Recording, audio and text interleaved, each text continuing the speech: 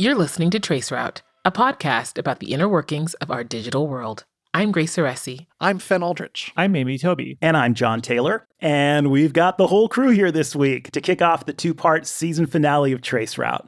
And I think it's important that we're all here for this one because I believe the story that we're about to tell is a culmination of everything that we've talked about this season. With every episode that we've done, we've tried to peel back the layers of the stack and find the human fingerprints on the hardware and software we create. So now it's time to ask one of the most important questions of all. How do we immortalize those fingerprints? This is the story of Alexis Rossi. She might be the world's strangest librarian, and she wants to digitize the entirety of human knowledge, which sounds crazy, but it just might save the future of history. Big stakes, right? Well, let me see if I can put this in perspective. It's 1977, and I'm like 10 years old, and I've been standing outside the Imperial Cinema in Escondido, California for the past 8 hours, waiting to get my ticket to the premiere of Star Wars. And I've been absolutely obsessed with this movie since seeing the first trailer during an episode of The Bionic Woman, because I was 10 and Lindsay Wagner haunted my prepubescent thoughts. So my friends finally joined me, and they pay for my ticket because I stood in line, because that's the way it worked back then. And then we all go in and sit in our usual seats, 5 rows up from the screen, and have our tiny minds completely blown away by this epic motion picture. Now, if you're a Star Wars fan, you will of course remember the iconic scene in the Mos Eisley Cantina, where we're introduced to Han Solo, the smuggler who Obi-Wan wants to hire to get him and Luke off Tatooine. But Han Solo is cornered by Greedo, an alien to whom Han apparently owes money. So as Greedo explains to Han at gunpoint how much he's looked forward to this encounter, Han surreptitiously unholsters his blaster under the table and totally kills Greedo, just absolutely murders this dude in cold blood. And you know, that's cool. Like, what do you expect? He's Han Solo, galactic ne'er-do-well. I'm just sitting there going ham on a box of bonbons and having my hypothalamus completely overloaded, so it's all good with me. But apparently, it wasn't all good with everyone. Han shot first. So in Star Wars, right, like the originals were shot on film, and then they were remastered, and they were remastered again, and then they changed the plot, right? I think it's actually such a great like pre-example of all of it too, because like it still exists, the trilogy, without it. Like it still, there's a copy of this thing somewhere that someone can find. What I think is actually like the most indicative of these are HBO retroactively editing Game of Thrones and Netflix going back and re-editing Stranger Things. Stranger Things did a continuity edit to the first season, I believe, to make like the most recent one accurate in one of the things they did. Oh, that's interesting. And Game of Thrones edited out that Starbucks cup. Like there was the Starbucks cup left in one of the shots. They went and fixed it and re-uploaded it. So like you cannot find a version of Game of Thrones that includes the Starbucks cup unless you like recorded it on VCR off of your television when it aired, right? Like, and so that experience we all had when it was new is gone. It's not available to future generations. Right. Like you can't go back and watch the original. There's no like, this is the original trilogy versus the special, like it's gone. And the source of record is like, no, this is the way that it is now, which is a very interesting, like, Ministry of Truth moment. So, to me, this is the really fascinating part. You can go to a source like Wikipedia and look up Han shot first and see a whole page on this controversy. And you'll find that George Lucas, the film's creator himself, made the decision to change the scene in subsequent releases of Episode 4 to have Greedo shoot first and not Han. Now, I've never been able to find this information on a Disney website. Disney now owns the Star Wars franchise. But out there, in the wild world of the interwebs, people to this day continue to lose their mind over the fact that new generations of Star Wars fans see Han Solo in an entirely different way than my generation did. And they put up websites to remind people that this is the way it actually happened.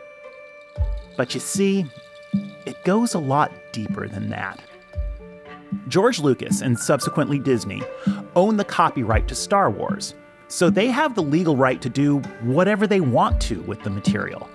If you own the copyright to a thing, that thing is yours, and you can buy, sell, or even alter that thing any way you want to. And you don't have to tell anybody you did. When a kid watches Episode 4 now and doesn't see Han Solo going straight up 187 on Greedo, she takes it as a given, as canon. There's nothing to compel this new fan to seek the truth. To her, what she has seen is the truth. So I think you might see where I'm going with this. What if the copyrighted material in question is not something as innocuous as a fictional character's murderous proclivities? In fact, what if the copyrighted material isn't a movie or a song or a story?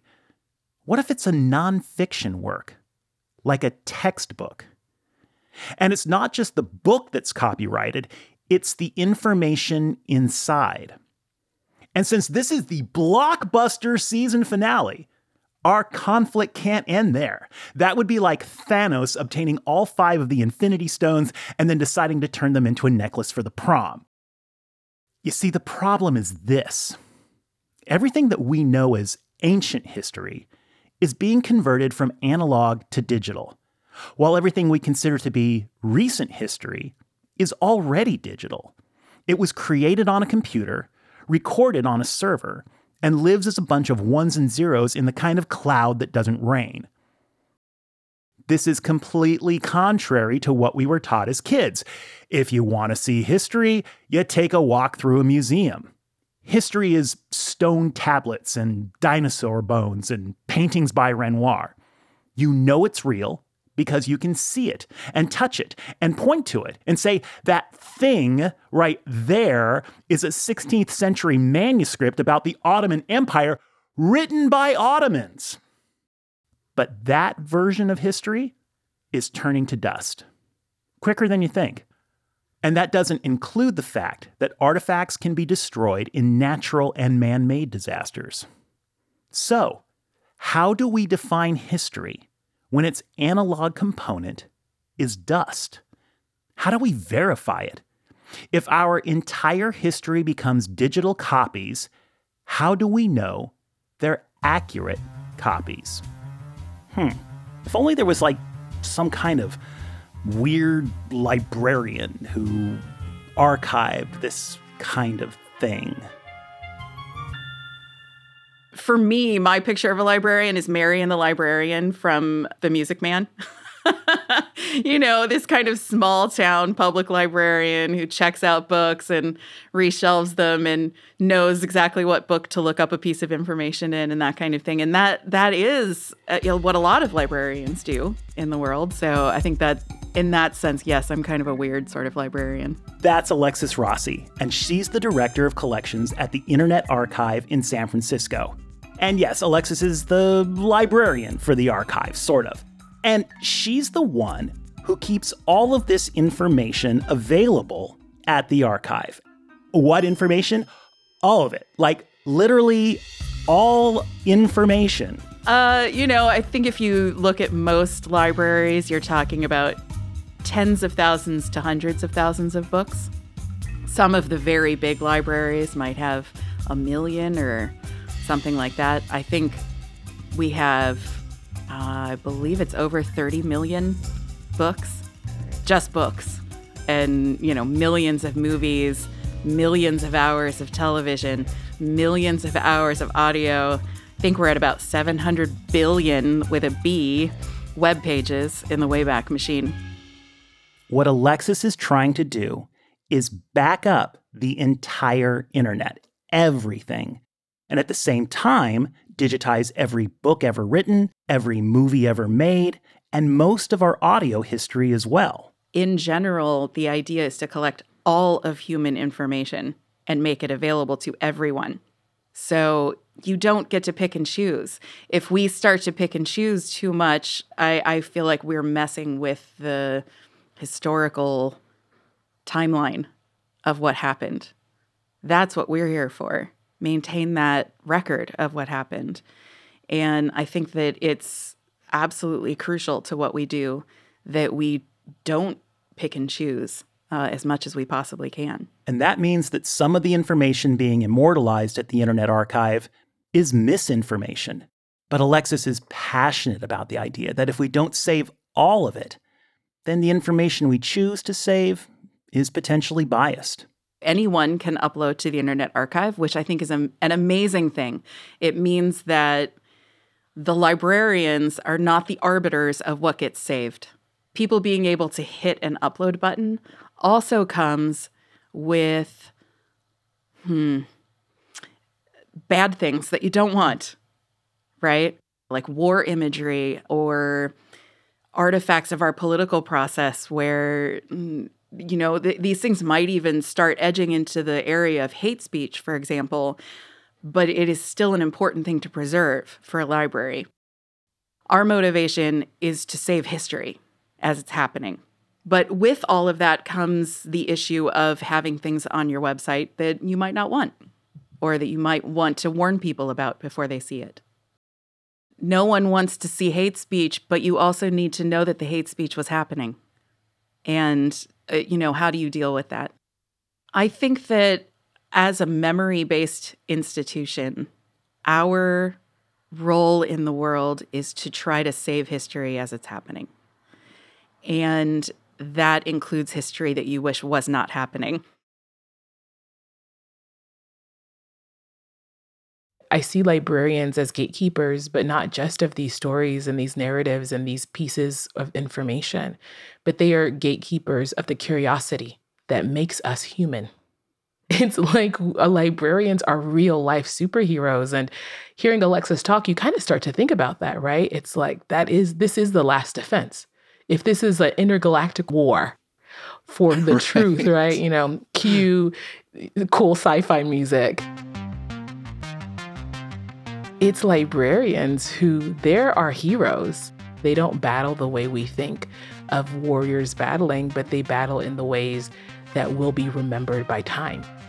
It's a very timeless kind of role.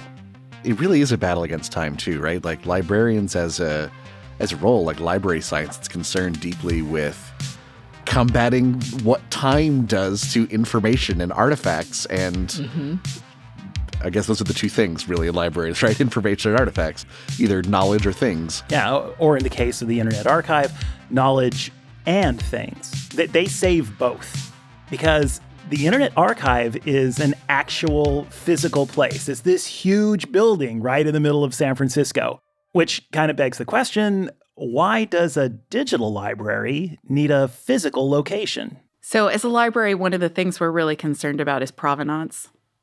And this applies to the books that you see on the Internet Archive. It applies to the Wayback Machine, the web pages you see there. Knowing how we got it and where it's been and who has had access to it is really important. If someone could put whatever they wanted into the Wayback Machine, they could make a pretend web page that never actually existed and then point at it and say, no, look, really, this was real, right? So we really care about the provenance of where web pages came from. So knowing that, either we scanned the book or it came from a trusted partner, knowing where things came from, that sense of provenance is really important to understanding whether that item has integrity and we can vouch for the veracity of that thing having existed. Provenance. The dictionary defines it as the place of origin or earliest known history of something. And it's a key idea in Alexis's work at the Internet Archive. By having a physical object that correlates to the digital copy, she's able to establish authenticity. This is how we know our digital copy represents the original. In other words, at the Internet Archive, someday you might find the original episode 4 where Han drops the hammer on Greedo, as well as a digital copy of George Lucas's modified version. And that's one reason why I love their work. The other reason, because Alexis believes in this. Back when I was running the Wayback Machine, we got an email from a woman whose son had passed away. She was thanking us for saving his GeoCities page. She had found photos that she had never seen before. And it's a different scale, but it's not less meaningful. It really puts things into perspective. I do my job because I think it's important, regardless. But it really pushes you to see things from a different, much more human-scaled perspective. When you realize that what you're doing really, really affects people. This is the kind of person that we want doing this kind of work. If you give such a huge responsibility to somebody who is really passionate about it, you know that it's in good hands.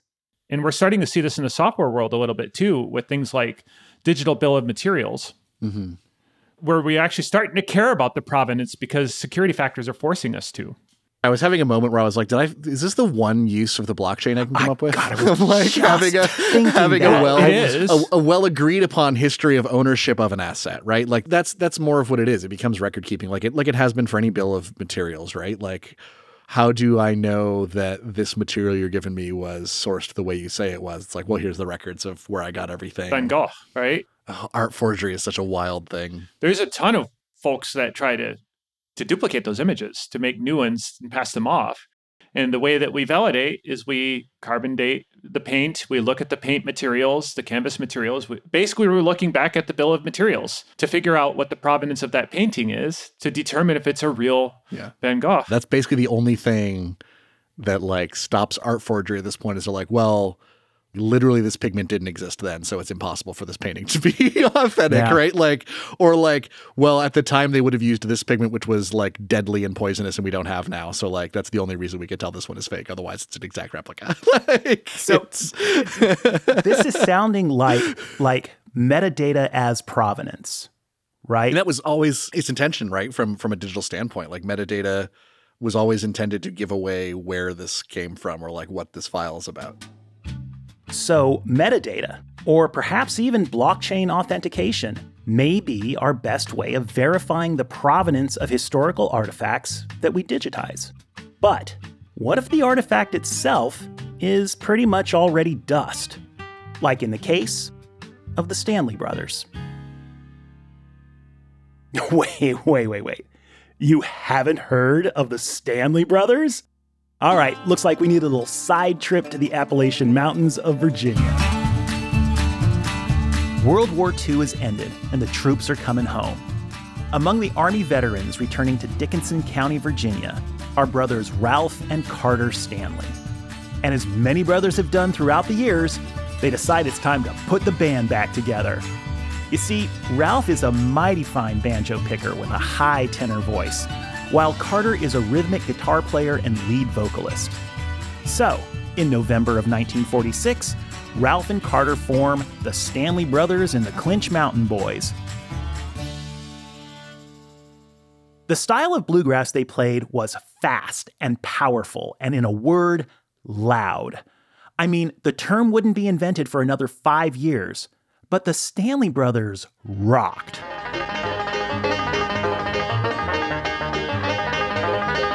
Fun fact, my brother started a bluegrass band when I was 12 years old, and he wanted it to be like the Stanley Brothers.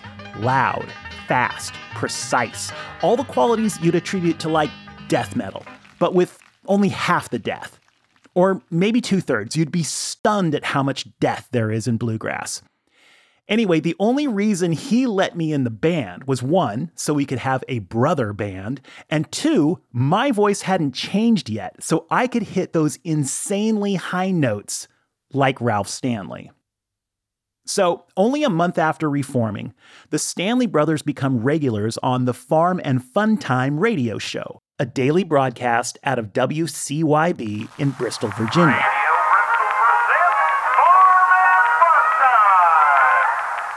This is where the brothers would get their first regional exposure, and their popularity exploded.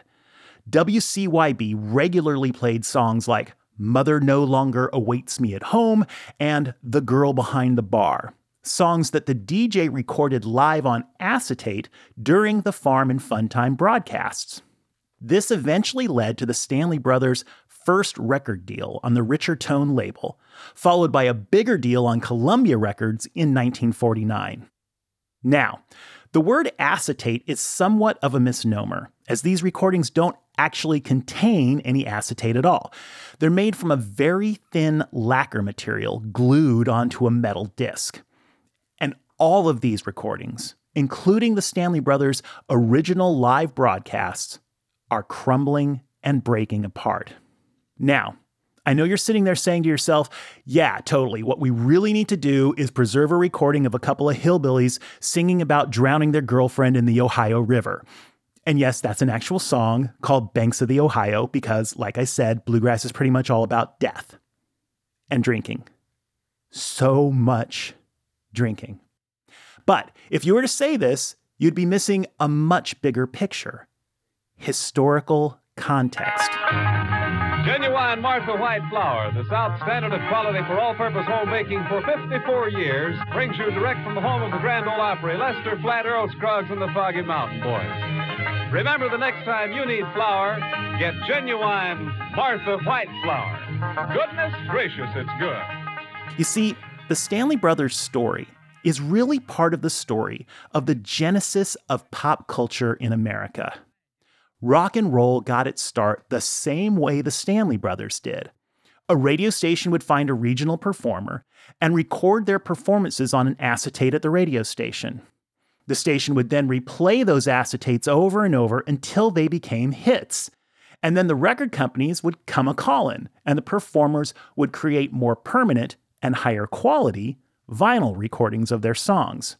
Now, side note, this is almost the exact same thing that happened with Elvis Presley. And if all those live recordings were to perish, it wouldn't simply be the end of that music. It would erase the context we have for a uniquely American part of our history. Fortunately, the problem of disintegrating acetates did not go unnoticed, especially by people within the music industry. In fact, none other than Mickey Hart, one of the percussionists for the Grateful Dead, expressed his concern about this issue on an episode of Public Radio's Commonwealth Club broadcast. With ever-improving and increasing affordable digital technologies, we could give people everywhere access to all the world's music, so that the dreams of the early song catchers would live on in the music they preserved. We record to preserve access. The access that music has always been about, the transportation to other times forgotten space. It would be a betrayal of the spirit, a failure of the role of the artist and recordist, not to maximize that access. No doubt, future song catchers will use new technologies to explore our musical past and enable our musical future. Thank you. And as it just so happened, Dr. Carl Haber, a particle physicist from Lawrence Berkeley National Laboratory, was listening to the broadcast during his evening commute. It was pretty happenstance. I mean, I was specifically, in a traffic jam on the highway between Berkeley and Silicon Valley, which was a route that I was traversing frequently at that time. And I happened to listen to it, and it just kind of set off a light bulb kind of thing in my head. It was just one of those moments like, wow, what if we tried that? It occurred to me that some of the ways in which we're thinking about applying the technology that we use in particle physics to other fields could possibly relate to solving some of the problems that Mickey Hart discussed in his lecture. The problem is that playing the record will destroy the record. If you set a turntable needle down on the fragile material, the needle will rip the record to shreds. So this creates a whole different problem than what Alexis Rossi faces at the Internet Archive. With recordings like these, duplication will destroy the provenance of the object itself. But Dr. Haber had a plan. Perhaps we could use various optical tools to create an image of the record, and that image would be now digital on a computer. And then we could write software that would analyze the image and be able to calculate what the sound would be if you had actually played it with a needle. So the idea was replace the physical contact of a needle with imaging. Dr. Haber and his team decided to call this new technology Irene. Image, reconstruct, erase noise, etc. Which I love because the etc. part is like all the cool science stuff. So the thing that is referred to now as Irene is essentially just a collection of technologies, both hardware and software, that allow us to do imaging of the physical objects, the sound recording material, the media itself, transition it into a digital domain where it's a three-dimensional, might be a two-dimensional or a three-dimensional image, and then analyze it with a growing large suite of software tools to extract the audio and optionally even clean it up by removing damage or scratches or dirt through digital image processing. Once developed and tested, news of Irene spread throughout the preservation community, including to a nonprofit in Andover, Massachusetts, called the Northeast Document Conservation Center. The NEDCC licensed the technology and began using it for a variety of projects, including the restoration of the original acetates of our old friends, the Stanley Brothers. Julia Hawkins, an Irene audio preservation engineer at the NEDCC, remembers the project well. The groove bottoms were awful, which doesn't mean anything to you, but essentially the 2D camera is looking for a really high contrast groove bottom because as a stylus traveled along the groove, generally it kind of sat right above the bottom of the groove, and it's usually like the cleanest, nicest part of the groove, and you get like really lovely, undamaged portions of the recording to reconstruct. And so you're really looking for like a nice white line with the dark contrast of the groove walls. And these did not look like that. And we were like, why don't we just try it on the 3D and see what happens? And it actually sounded really good. And that has a lot to do with how the 3D processes data. It kind of samples the entire slope of the groove wall. And so it actually ended up sounding pretty rich, which was really nice. That's terrific. All right, so there you are. The client comes in with their one-of-a-kind, in this case, their one-of-a-kind acetate that was recorded at the radio station in 1946. This is it. This is the only copy. This is everything we have. It's falling apart. Julia, do you feel stressed out when it's time to put this thing back together? Or are you like a brain surgeon now where it's, you know what you're doing and no problem? I mean, that sounds a little narcissistic, but it's probably more accurate. I don't know. When it's only stressful when there's an element of like the unknown. With the Stanley Brothers recording, there weren't that many missing pieces, and like some of the bands were even pretty intact. So it wasn't difficult to determine where anything went. There weren't a ton of tiny pieces. And so, you know, I'm just kind of scooting things around with my little fan brush and making sure nobody breathes, and it's fine. So for Julia Hawkins, it's like putting together the pieces of a jigsaw puzzle when some of the pieces are missing and others are crumbling in your hand. But once she has those pieces in place, Irene snaps an image of the grooves and creates what's called a preservation surrogate. Bryce Rowe, the director of audio preservation at the NEDCC, explains it this way. One of the cool parts about a system like Irene, where we produce an image file or sort of transferring the entire object into the digital domain and then just applying large-scale data analysis tools, is that we have that image file as another preservation surrogate for the object that isn't just the audio file. So years down the line, if you wanted to reprocess the image for whatever reason, let's say our processing software has improved, you could return to the image as opposed to returning to the original object, which may have continued to deteriorate over time or suffer further damage. So we've kind of frozen the object in time by imaging it as part of the process in creating audio. Excellent. Preservation surrogate has become my new favorite expression of this episode. Because this is one of the things that we're talking about is this idea of provenance. Like, as we take physical objects and digitize them, as we turn our analog history into a digital history, how do we prove the provenance of where these objects come from?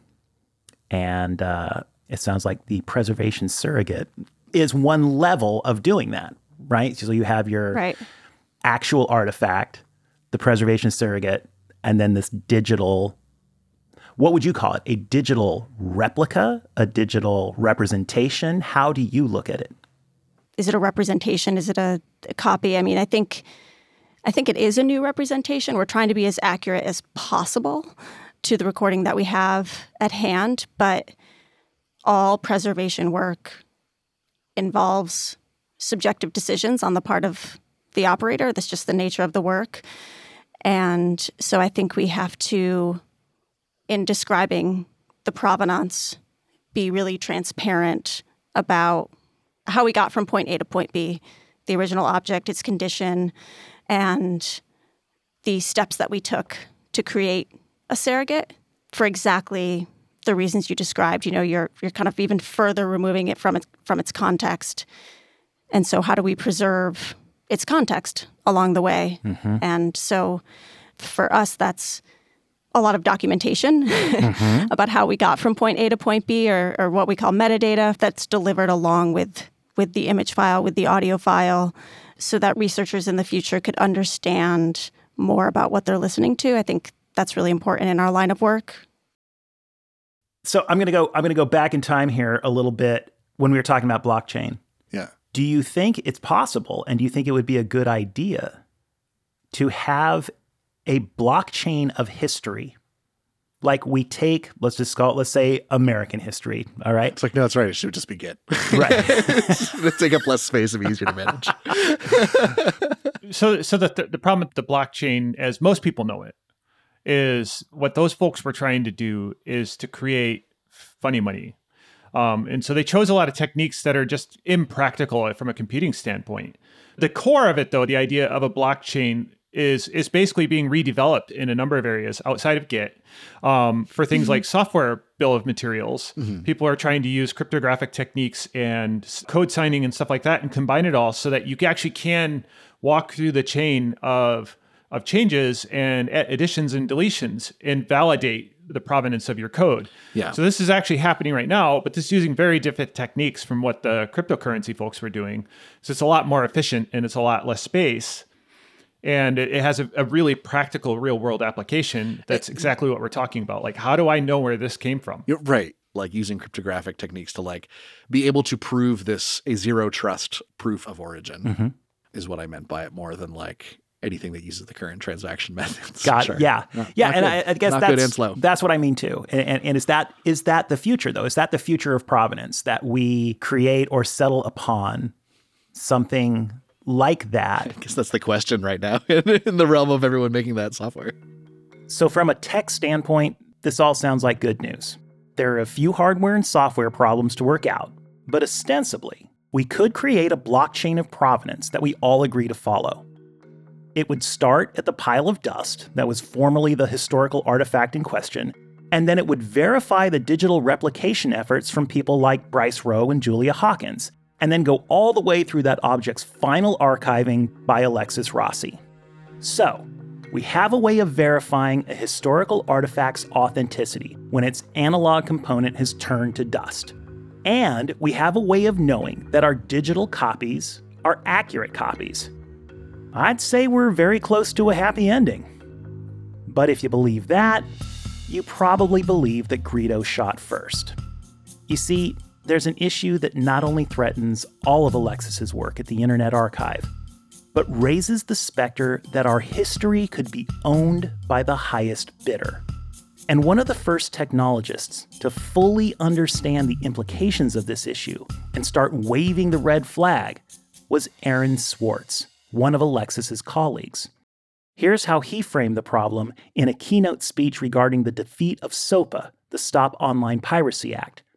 This was in 2012. Their blind spot was copyright. When it came to copyright, it was like the part of the justice's brains shut off, and they just totally forgot about the First Amendment. You got the sense that deep down, they didn't even think the First Amendment applied when copyright was at issue. Which means that if you did want to censor the internet, if you wanted to come up with some way that the government could shut down access to particular websites, this bill might be the only way to do it. And that was especially terrifying because, as you know, copyright is everywhere. If you want to shut down WikiLeaks, it's a bit of a stretch to claim that you're doing it because they have too much pornography. But it's not hard at all to claim that WikiLeaks is violating copyright. Because everything is copyrighted. The speech, the thing I'm giving right now, these words are copyrighted. In other words, if you could prove ownership of a piece of information, then accessing that information without permission would be a crime, even if that information was a piece of your own history. Aaron knew that the arbiters of history could end up being a handful of people who simply bought the rights. And the implications of this hit Aaron personally. On the night of January 6, 2011, Swartz was arrested near the Harvard campus and eventually charged with wire fraud, computer fraud, and a host of other federal charges that could land him in prison for 35 years. In 2020, the Internet Archive was sued by a group representing several major publishing houses over infringements in copyright law, the ramifications of which threatened to close the archive's doors forever. Here's Alexis again. Libraries are supposed to preserve books. We're supposed to preserve the things that aren't profitable anymore and make sure that those things exist for 100 years, for 500 years. Publishers don't have any reason to do that. If they decide they don't want something out there anymore, they just take it off of your device. But as a library, our mission is to preserve books, and we can't do that if we can't buy them. On part 2 of the season finale of Traceroute, a decision is made in the case against the Internet Archive. The fallout of the decision, which was handed down in March of this year, begs the biggest question of them all. Who will become the arbiter of history? Find out next week on the season finale of Traceroute.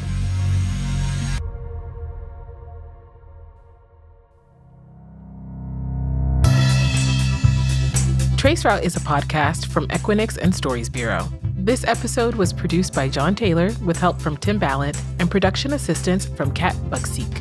It was edited by Joshua Ramsey and mixed by Jeremy Tuttle, with additional editing and sound design by Mather De Leon. Our theme song was composed by Ty Gibbons. If you want to check us out, you can find us on Twitter at origins_dev. That's DEV. And type origins.dev into your browser for even more stories about the human layer of the stack. If you enjoyed this story, please share it wherever you hang out online and in person, and consider leaving a 5-star rating on Apple and Spotify, because it really helps other people find the show. I'm Grace Aresi. Thanks for listening.